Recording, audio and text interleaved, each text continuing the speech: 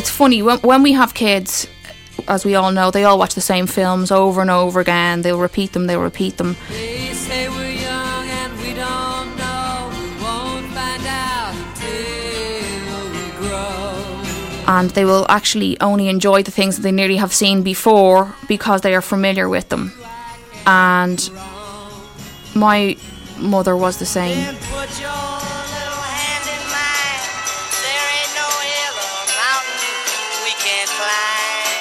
She liked things that she was familiar with.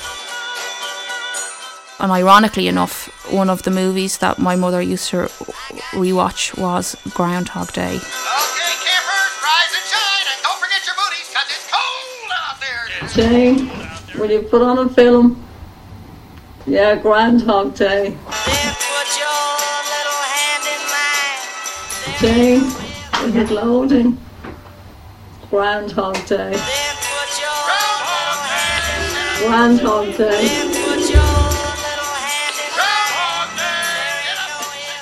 Yeah, Groundhog Day. My mother was a lover of the arts. Believe it or not, I studied 19th century French poetry. What a waste of time. She loved flowers, she loved poetry, she loved everything positive in life. She loved good food, she loved good wine, she loved the nicest places. La fille qui j'aimerais sera comme bon vin. Jane, will you put on a film? Un peu. Yeah, Groundhog Day. I knew Mum didn't have that long left. I knew I wanted to record what was happening. Well, will you? What? Give me my €50. Yeah, you wait a few minutes, Mum? Yeah. Will you give me my €50?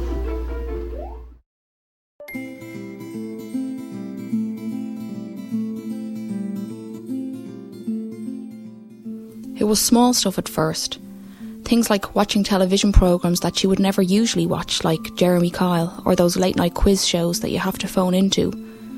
She also began wearing odd combinations of clothes, say a tracksuit top with a strand of dressy pearls. She began living in my pocket. Every day when I got home from college, her car would be parked outside my house. I began to feel depressed every time I saw her black Renault Clio. At other times, when I was visiting in friends' houses, I'd find her parked outside waiting for me to come out. There was lots of other stuff as well. She fell out with her best friend but didn't care, and started being horrible to her own 80-year-old mother. I was finding myself excruciatingly embarrassed in situations where she flirted openly with men, and her conversations became increasingly sexually overt, no matter who was around.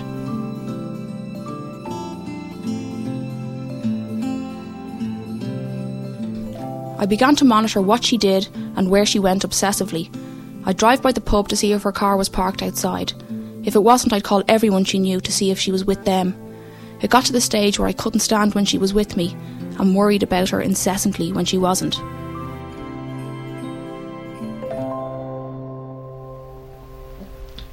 I like living with you. I love you. Do you, Mum?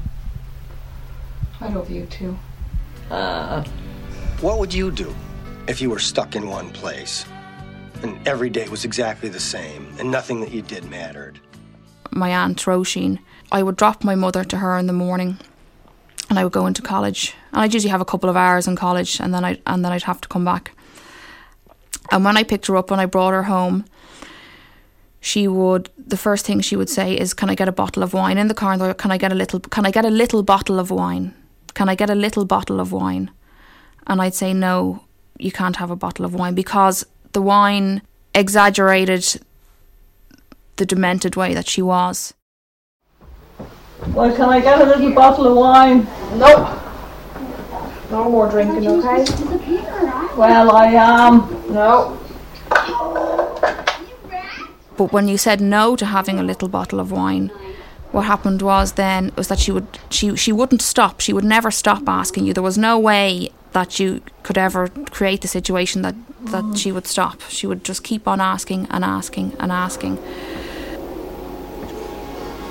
How are you doing this? I do want to drink. I told you, No. I wake up every day right here, right in Punxsutawney, and it's always February 2nd. I do want one. And there's nothing I can do about it. You are pushed to the limits of what is humanly possible to bear.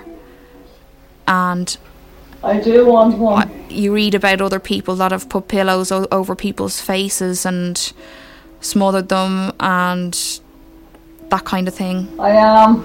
No, you're not. And you really, really understand. I am. You really know where they're coming from. Going out to get myself a little bottle of wine. No. You can't criticise anybody for doing that, because unless you've actually been in that situation, I know. you don't know what it's like. You don't know what it's like. And you are, as I said, you're pushed to the limits of what you can bear. Well, I am. You're not.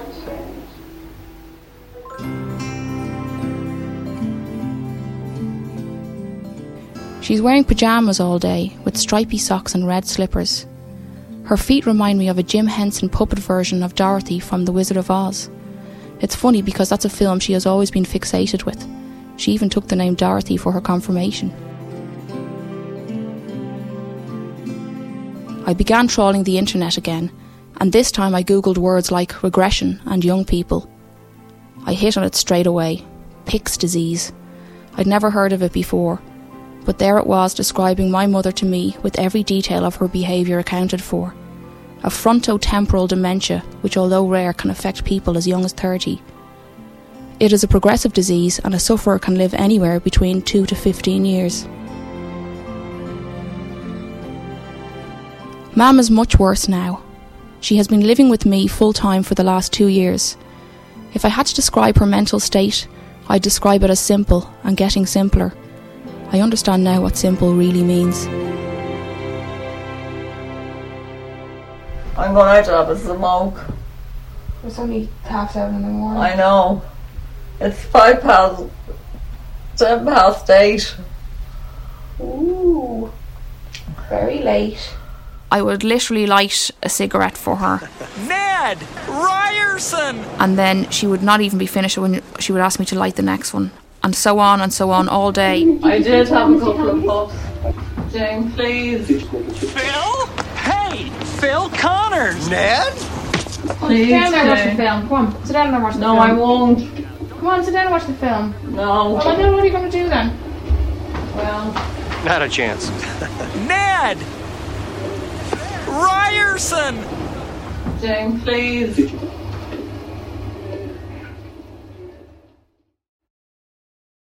That for me was one of the cruelest things, to see somebody that you love and that cannot be fulfilled.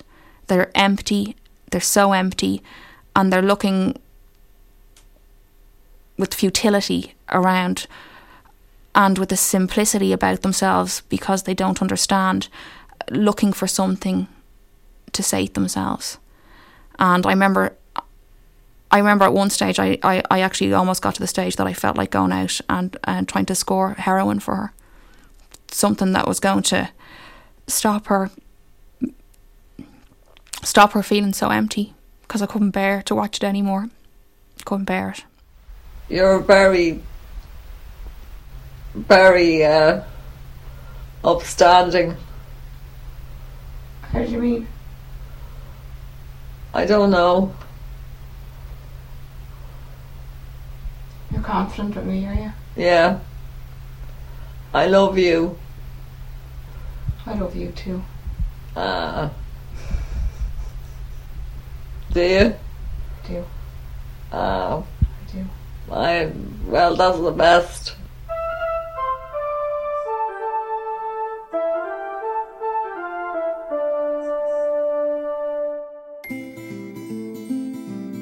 Shortly after I recorded this piece, my mother collapsed from respiratory failure and was admitted to hospital.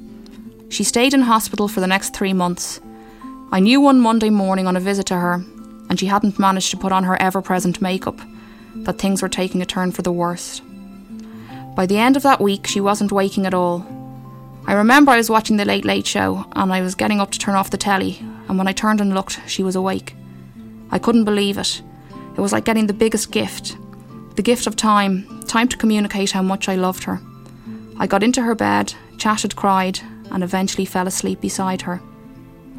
Throughout the night, as I woke intermittently, I saw that she was awake all that time, just staring at the ceiling. As always, I wondered what she was thinking about. She stayed awake for the next day. This time when she fell back asleep, she didn't wake again. The following Wednesday morning she died.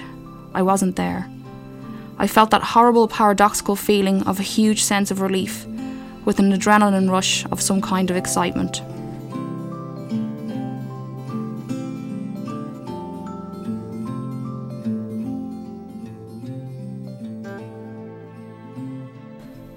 It's only in the last few weeks that the real grief has hit me. I miss her so much. The haze that hid her true self from me lifted very quickly after she died. I don't think of her as her sick self anymore. In actual fact, it's the last few years that have become hazy and unclear now. I keep expecting to hear the clacking of her high heels on my wooden floor. I want to keep her with me. I still have her possessions. I hold on to her little compact mirror, keeping it closed, knowing that the last face ever reflected in it is hers, sealed there forever.